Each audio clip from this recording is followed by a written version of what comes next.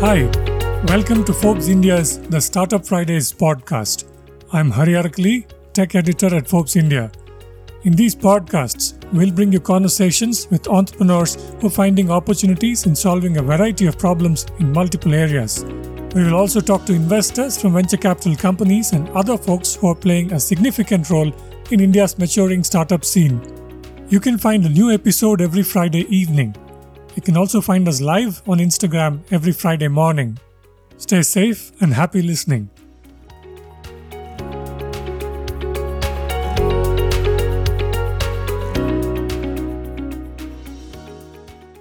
Our guest today is Amit Anand, who is founding partner at Jungle Ventures in Singapore.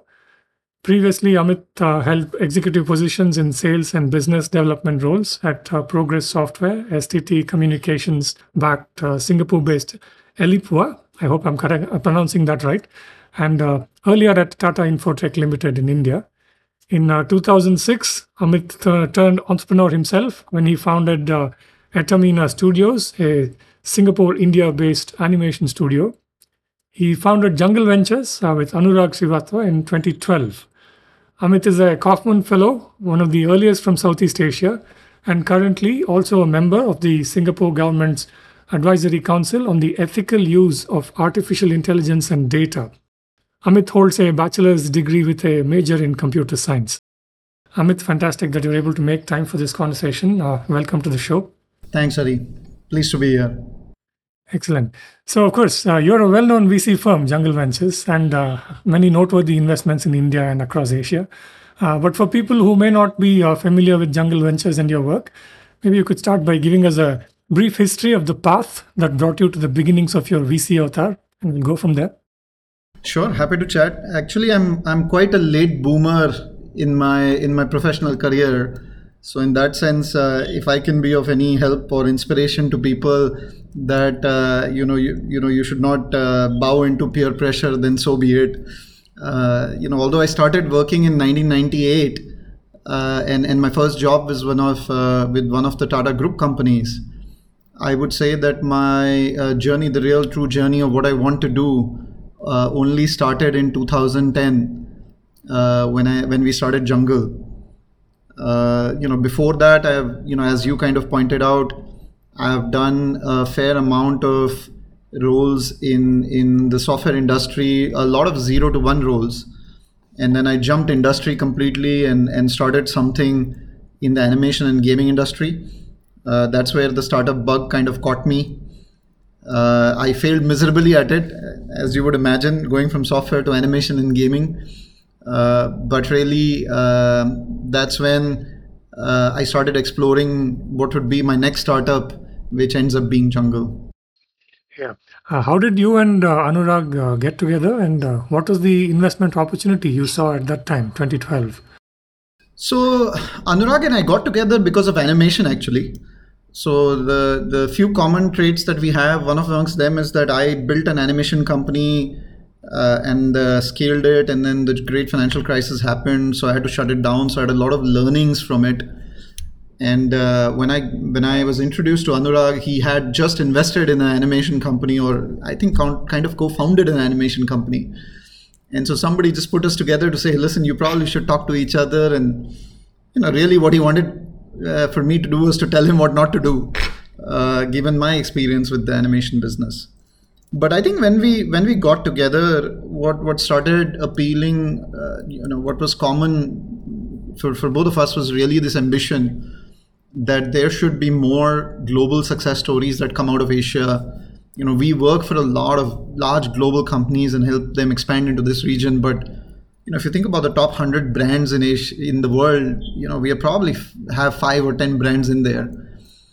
And so we said, this drives both me and Anurag, and it became the genesis of Jungle. We said, listen, through the platform of venture capital, let's find the next generation of founders that through our networks and our experience and a little bit of gray hair, we can help realize their potential of building a company that lasts and potentially building a company that will be part of the top 100 globally. 2012 was your first fund. Give us a brief history of your funds to date.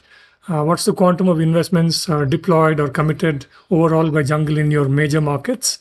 So, a quick history there. In 2012, when we raised a $10 million fund in Southeast Asia, embarrassingly, we were the largest early stage fund. We were the first fund that said, I don't care if it's $10 million, but we want to invest across Southeast Asia and India. Our belief back then was that these two ecosystems are converging, both from a consumer behavior perspective and more importantly, from an entrepreneur ambitions perspective. And it was fascinating to see that eventually in 2015 or 16, I think Sequoia made the leap as well, that they should invest in both markets out of one fund. Lightspeed has now made the move. GGV China has made the move. But, hand on our heart, we were the first ones there. Since then, we've obviously grown to be the largest homegrown VC that cut across Southeast Asia and India. Today, we manage about 600 million in assets, and that's growing. Every 2.5 odd years, we raise a new fund and look to find companies that we can help kind of scale regionally or globally. And tell us about some of your noteworthy investments. Of course, many in the startup scene and tech scene in India would know about ZipDial and the exit to Twitter, which was famous. But you have many other well-known startups that you've invested along the way. So tell us about some of them. Yeah, we're certainly more under the radar than others. It's something that inspires us to continue to build, be focused on building. But you're right. If I look at the last 3 years, my sense is we've got an amazing cohort of companies. We were the seed check in Moglix that turned unicorn. In fact, Rahul, the founder, used to be at Google here in Singapore, and he walked in our offices and he came and said, I'm going to build a company someday and I want to know what to do. And we said, let's sit down and chat about what you want to build. And that resulted in today, which is an amazing success story. LiveSpace, we were the first seed check. And more recently, we've invested in companies like TurtleMint, where we are helping them expand in Southeast Asia now.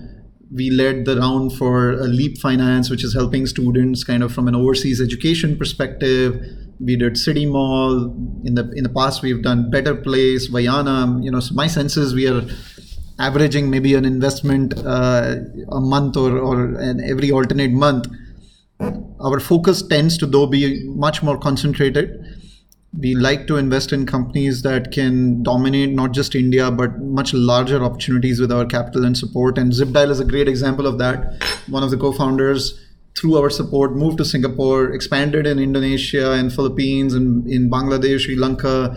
We introduced them to Twitter, Facebook, and many others, which eventually led to the acquisition. Although, in today's scheme of things, that acquisition looks small, but those are the people on the shoulders that we are all standing today. So we are hoping many more will come. Which are some of the sectors that you favored historically? And tell us about your most recent fund. What are the areas you're looking at, especially in India? Yeah, so I would say fintech, e-commerce, and SaaS tend to be the three big themes for us. My sense is every other VC probably says the same thing, so I don't know if I'm saying anything new here. What I would argue is that we are fairly thematic about how we go about investing. Today, majority of our consumer internet investments are focused on millennials that cut across both India and Southeast Asia. LiveSpace is a great example of that. It's helping the 30-year-olds design their homes sitting online, as against to having to walk to an interior designer or a contractor or trying to deal with all of them. If you look at Leap Finance, it's enabling young and progressive students who want to get global education, get a one-stop shop platform for that. So it's fintech, LiveSpace is e-commerce, and then SaaS, of course, is there. So my sense is we are fairly thematic. I would say currently the areas where we're spending a lot of time are, continues to be in fintech. We are fascinated with how millennials will think about money, how they will think about saving, investing, growing. Obviously direct-to-consumer brands is quite the fad, but we were very early investors in that. LiveSpace was invested in 2015, which is a direct-to-consumer home living brand.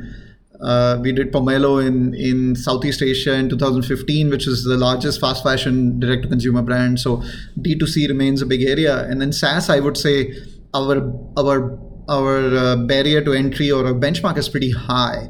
We do like to invest only in companies that we think can be global.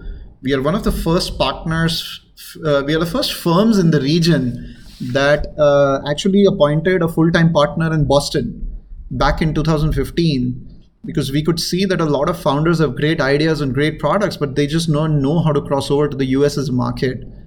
And this gentleman has done, 3 big stints and taken $0 to $1 billion companies. So it's SaaS continues to be a good theme for us. Yeah, I guess now the India to US playbook is becoming much more standard, and with one famous IPO recently as well. And so Jungle comes across as a fairly sector agnostic VC firm, if I might put it that way. Therefore, would you see yourself as a generalist VC firm, as folks like to talk about it in the industry, or do you see yourself as a team of deep domain expertise in specific areas who are collectively able to cover many promising areas? So, I mean, this is a maybe also a guidance to budding VCs, that are thinking about becoming a VC. From an early stage perspective, you can either be one domain expert, you can be the best fintech fund, or you can be the best health tech fund, or you can be the best deep tech fund or SaaS fund, or you can be great at company building. And if I think about early stage investing, my preference, and I would argue every successful VC's preference has always been to be the best at company building and leave the domain expertise to the founders. The reality is that if I know more about a sector than the founder I'm backing, then I should be really, really worried. We need them to inspire us on where the industry is going, that they come from, or what they're thinking about solving. What we can bring to them is the cheat sheet, is the experience of having watched 3,000 companies in a year and seen many of them succeed and many of them fail, and bring those pattern matching to the founders. So I think that's where Jungle's experience is very, very strong, both from our own backgrounds and then what we've done with our companies. And that's why we've been able to invest across the board. We invested in a 2-wheeler EV company in Vietnam now. I have no clue about electric vehicles, to be frank. And I told that to my LPs. But what I know is how to save these entrepreneurs from hiring mistakes and go-to-market mistakes, and how to build a great cap table. And I think that thing applies across industries and is pretty consistent value proposition.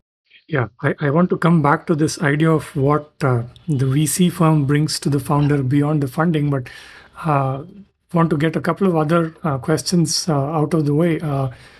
You would have probably seen multiple cycles of going from initial investments to exits, partial exits, and so on. Can you talk about a couple of your most memorable exits? Yeah, that's like choosing, asking someone to choose their best or favorite kid. We've been very, very fortunate. I would say through both design and environment, we've had one exit every year.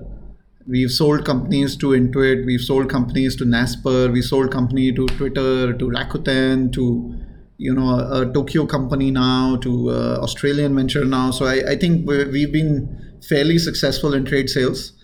It's going to be a first for us, where one of our companies is now going public.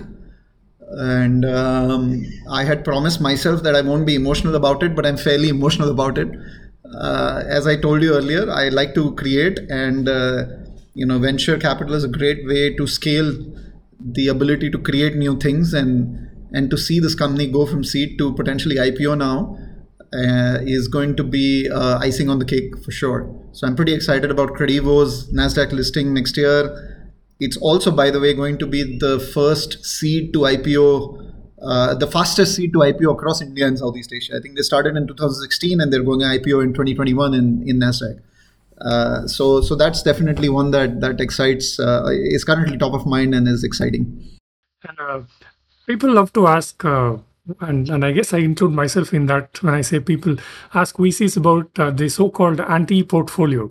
And so any startups that you passed on, which you see have become really big today? Yeah, so Thanks to my parents and I would say middle class upbringing in India, I do not have a tendency to look back. I have a very strong belief in my heart that whatever has happened for a reason. It's either my destiny or a learning. And so we've been very conscious of creating a culture of not looking back and not feeling that you missed on something, but rather focusing on what we can take from it. So quite frankly, and you can ask anybody in Jungle, we've never thought of creating an anti-portfolio page or creating a list of companies where we feel we missed on it. In fact, whenever a colleague of mine brings up a discussion, I try and cut it short and I said, this is not the way, we have to look forward. So I'm sorry to disappoint you or be politically correct or whatever you want to take from it. But the reality is I always look forward. I feel what is meant to be happens to us, and what is not meant to be is meant for somebody else. And I'm excited that everybody's got unicorns in their portfolio and everybody's got great companies in their portfolio. We don't look back. Fair enough. So another point that I'm definitely going to revisit parents and upbringing maybe down the line when I hope to talk more specifically about you. But in the world of VCs, of course, venture capital companies talk about having a thesis and looking for great founders, especially at the early stage. They talk about the founder's pedigree, being given a lot of weightage. I wanted to ask you about how conscious VC firms need to be about what they bring to the founder. What is your approach to that? Yeah, so I was on this panel in Hong Kong, and there was a very, very successful VC from China that I asked this question coincidentally. And their firm is not top 5, but they've still managed to raise billions of dollars and make billions of dollars for their LPs. And I was like, how do you compete in the market? Like, what is your value proposition to the founder? And he told me something that is stuck in my head. He said, listen, founders look for only 2 things. They're either looking for a brand that can pay them whatever they want, or they're looking for a value partner. I am not the brand, he said. I don't give them whatever price they want. I would typically not give them the best offer on the table. But in the industries that I invest, I know I am the strongest value partner.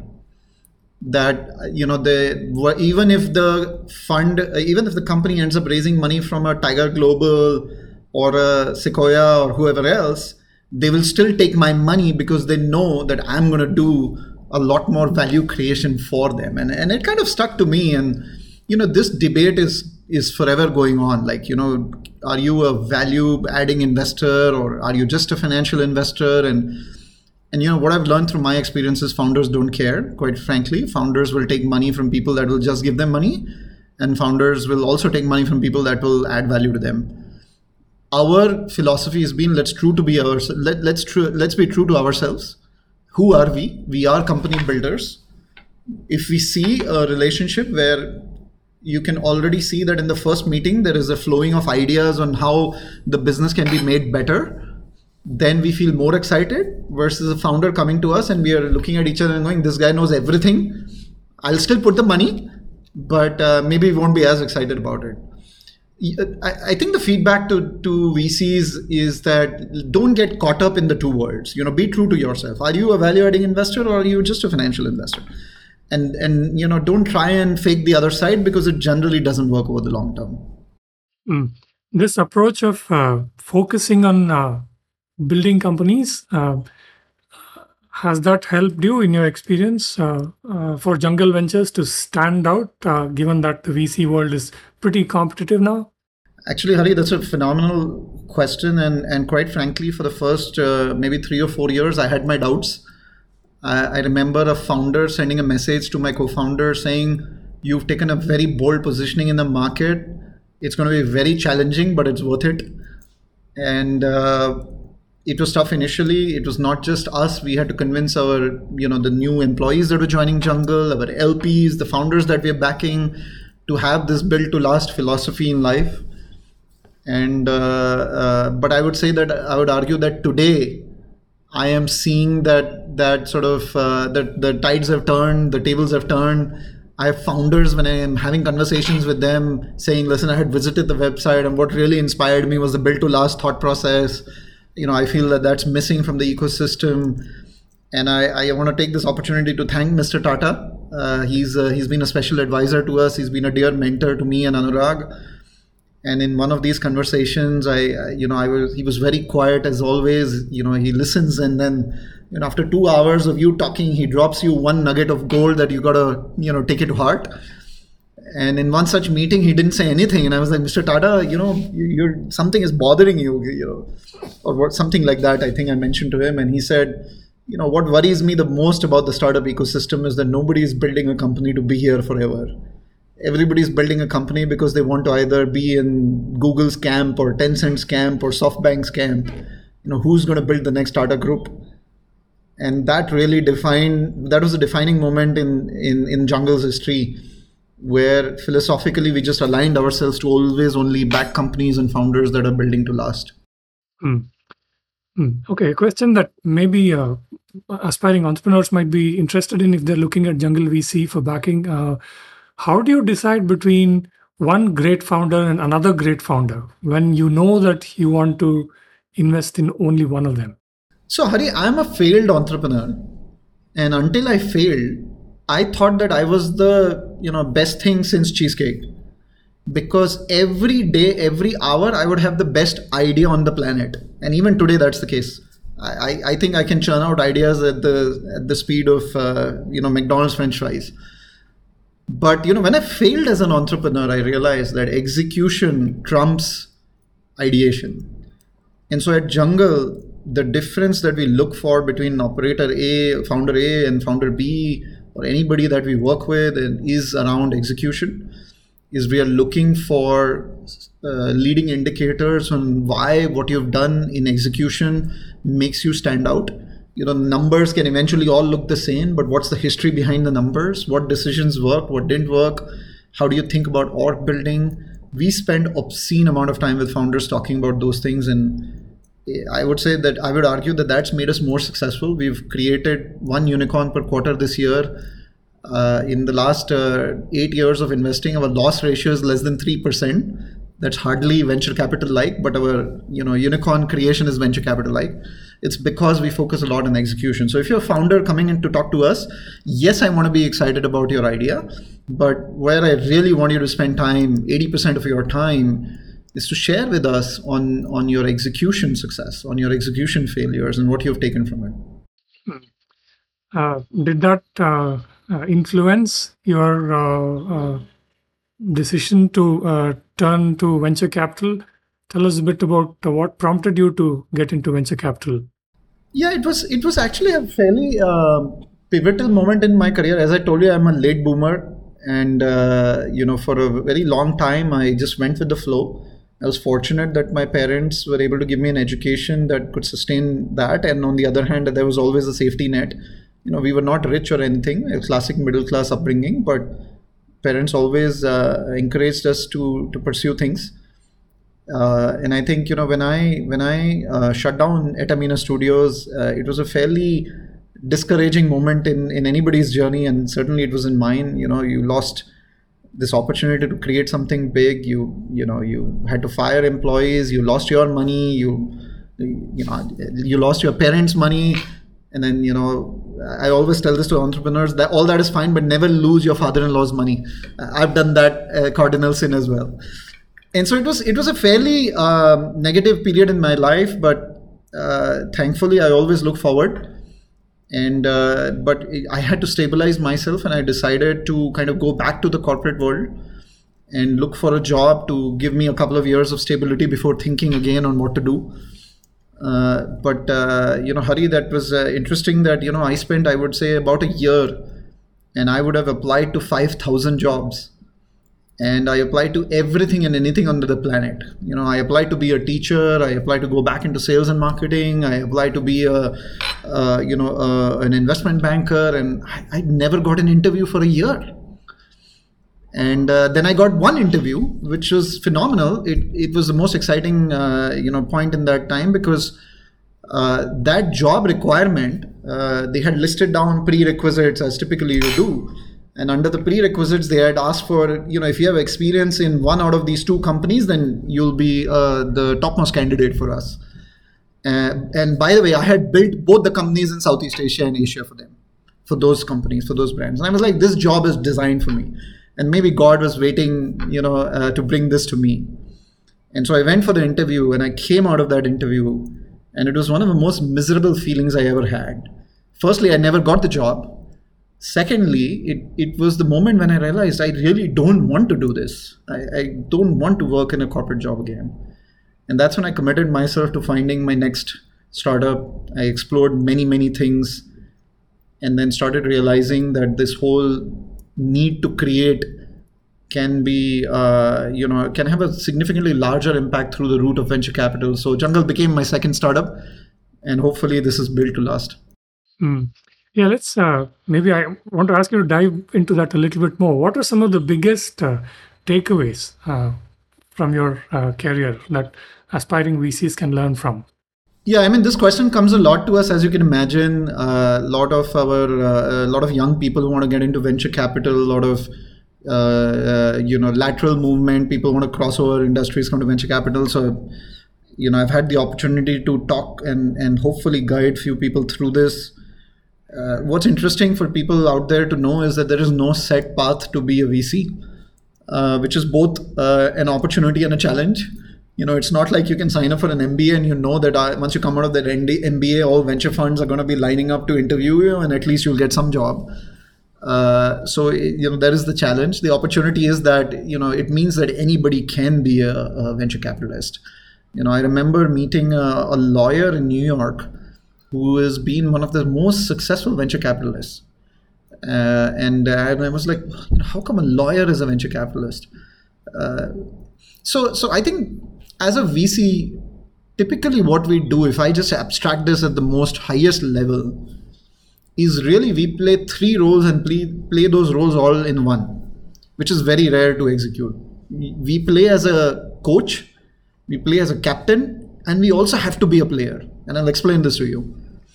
When do we be a coach? I think majority of the time we be a coach. A founder sits down with us and talks to us and says, hey, listen, this is the problem I'm facing. How do you think I need to deal with this problem? Or, what can you tell me that can help me solve this problem, right? It could be a personal problem. It could be an organizational problem. It could be a tactical problem. It could be a strategic problem. And in this case, you're mostly acting like a coach. You're if you give them the solution, then you've not done your job. You need to bring in the learning skill set in them to know how to solve this problem by themselves, right? So you're playing a lot of that coach, and it's not easy. The second role that he plays of a captain is that as an active early stage investor, not just the founders, but the other follow-on investors are looking to you for guidance, are looking for you to take big decisions. Quite frankly, just yesterday we were on a call, and the co-investors and us were discussing about whether we should put this company on an M&A path, or do we think we can rebuild this company? And I fear for people who think that venture capital is easy. It's one of the hardest decisions you can take on behalf of somebody else. So you have to be a captain. You have to know and live with the decisions you take. And then, thirdly, you have to be a player because shit hits the roof all the time. And so you need to jump in, roll up your sleeves, and actually operate alongside the founder and solve the problems tactically. And my suggestion is, if your career has given you the opportunity to learn all these three skills, and you feel that you can do this effectively and still go at night and sleep in bed, then you are meant to be a VC. And it doesn't matter whether you're a 24-year-old today or a 50-year-old, you should jump into venture capital. But if you've not gotten exposure to aspects of these three things, then I would argue that it's better for you to build more professional skill sets before you jump into venture capital. On that note, who are some of the venture investors that you really respect? So first and foremost, we are very, very thankful to the Accel India team. Subrata and Prashant, who are the founders of Accel India, are good friends of my co-founder. And when we were starting the journey, they were always there for us. I would say that a lot of mistakes in life, we are saved because of checking in with them. And similarly to them, I'm part of the Kaufman Fellow Network, and whether it is Andreessens and Sequoias, and there's something to learn from all of these guys. And so just like any other founder would look to many entrepreneurs and take different learnings, I would argue that we've also done the same in the past, but we've tried to bring our own taste to it. I mean, Axel in India, probably every fund does 50 investments. We do 10 or 15 investments. We are very different. But certainly, I would argue, I would say that over the last 8 years, if there's something that we've done well, is to listen to people who've gone ahead of us, and one should do more of that. You've spoken a couple of times about your parents, so want to ask you a little bit more about that. Do you recall what your earliest memory is in terms of what you wanted to do in life? Actually, not really. I remember at one point I wanted to be a taxi driver. So I don't know if that counts, because every kid who loves to drive feels that that's the best profession in life, to drive 24/7. At some point I flirted with the idea of being a pilot, but as I said, I think not until 2010 did I really arrive at what I wanted to be. And I'm thankful to the environment that allowed me the flexibility to do that. I think India has benefited a lot from the generation of our parents who've created the platform for all of us to explore. Unfortunately, sorry to disappoint you, but not really. What did your parents do, and what were some of the biggest influences that you remember in your childhood and growing up years in the context of work and career and so on? So, I take a lot of in fact, all of my work ethics from my father, and he has been the single most inspiration for that. He joined Indian Oil Corporation as a drum pusher, even though he was a mechanical engineer and a very good one at it. But, those were the days there were no jobs. And through his determination and capabilities and loyalty, he grew up the ranks to eventually retire as the most senior executive director of Indian Oil Corporation. And I grew up seeing him, have this work ethic, which is driven through determination, is driven through, getting the job done, having no ego. I've seen him, leave at midnight at 2 a.m. because there was a fire in some plant somewhere in Turbhe, and although it's not his job, he's there to solve for it. And that's essentially what defines my work ethic, and I would argue the work ethic of everybody at Jungle is that it's always the we before the I. My mom, obviously, and for many, I guess, has been a phenomenal spiritual influence.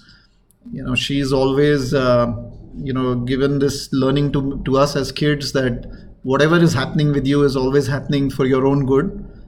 And I know, a lot of parents say it and we all think like, it's another cheesy line that you're throwing on me.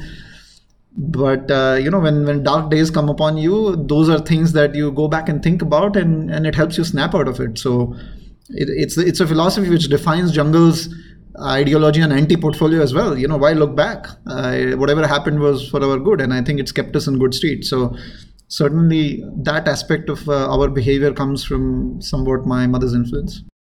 Yeah, I mean, a related question is something that I have been asking my guests, at least for the last few episodes. You talked about coming out of an interview feeling utterly miserable and deciding not getting into a corporate job. So was there a low point in your career? I mean, from the time you started out in your first corporate job all the way through now, was there a low point? And maybe you can follow up talking about what has been the high point so far. So, with a little bit of gray hair now, the way I think about this is different. And I try and tell all my nephews and nieces to also do that, but I know they won't, because I was the same when I was 20-something year old. Is I think every day in life you go through a lot of low points and high points. I don't think there should be any one big low point or one big high point. Every day has multiple instances of that, and if you can make yourself emotionally strong to not get too tied up into either of those, then you're actually demonstrating a trait of the most successful people. The most successful people are not emotionally connected to their successes and failures. They are connected to the journey of success and failures. And so for me, and I'm being extremely honest, hand on my heart, as I think back on my last whatever number of years of operating, I find it very hard to define one low point or one high point, because the emotional connection to either of those over the years I've been able to kind of isolate myself from. And I will encourage all those young people. There is many opportunities to feel low about something, but if you step back and think, in the day you probably have been low for many other things, but you've gotten out of it. Then why stick on this particular low issue? So focus on kind of getting out of that dip, and rather, because there will be many dips and many highs every day. So a few questions which I like to call rapid fire, which just means that answer them quickly in 1 or 2 sentences. Don't think about them too much. First one is, tell us about one thing in your career that's not on your official resume. And by the way, this question I got from Vaibhav Agarwal at Lightspeed, when he suggested that this is an interesting question. Anyway, just a trivia. So I think I made my first money selling auto rickshaws. For a computer engineer, eventually in life and all, as a summer job, selling auto rickshaws was a really interesting learning about who I am and what I enjoyed. So that's definitely not on my resume. Okay. Professionally, name one person who's left a deep impression on you and why.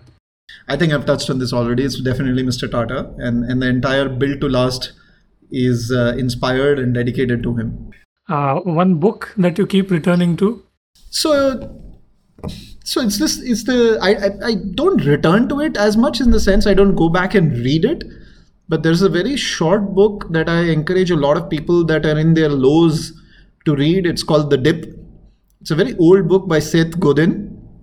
My sense is people will finish it in 1 hour, and it's a book that taught me on how people who are the most successful in their industry, or who are at the top or pinnacle of their industry, are not people who are the most smartest, or not the people who work the hardest, or not people who have some cheat sheet to get there. It's just people that stick through the dip. I used to always think, hey, from 1998 to 2010, I've not achieved anything in life. I'm bright, I'm smart, I've got all the opportunities. And I realized it was like, whenever there was a dip, I would quit. I would not see through that dip. And so the dip has influenced a lot. And it also taught me that generally, if you quit a dip, it's nothing wrong with it. It actually means that you're not as passionate about it as you thought. But for something that you're really passionate about, the likelihood is that you won't quit the dip, and you'll come out of it and you'll see the high. So I would say that, whenever I feel a slight bit of low, I would just think out of the book and about the book, and I'll get out of it. Awesome. Great advice, I think. What does money mean to you in 1 or 2 sentences? So 2 things. I think definitely money is a means to get to a point that allows you the freedom to do things that can create positive energy in your life on a day in, day out basis. So certainly one has to think about money to get to that point. And then the second point, maybe as equally important or not, if not more, is, and I think it was Sadhguru who mentioned this, if I'm not wrong. He said, listen, at some point you got to sit down, take a pen, take a paper, and write down how much money is enough. And you'll be surprised how much this little exercise is a massive effort. You sit down, you say, you know what, 50 lakhs is enough. And then you'll be like, no, why is 50 lakhs enough? But I want that. Then you'll be like, okay, $1 million. And there'll be no math behind $1 million. Then you challenge yourself. And so his guidance is being, which really, it was a very interesting insight. He said, listen, whatever that number, I'm not being judgmental about the number. You can pick $100 million, you can take $1 billion, you can pick $100,000, but pick a number. And then agree with yourself that once you reach that number, after that, money is not going to drive your decisions.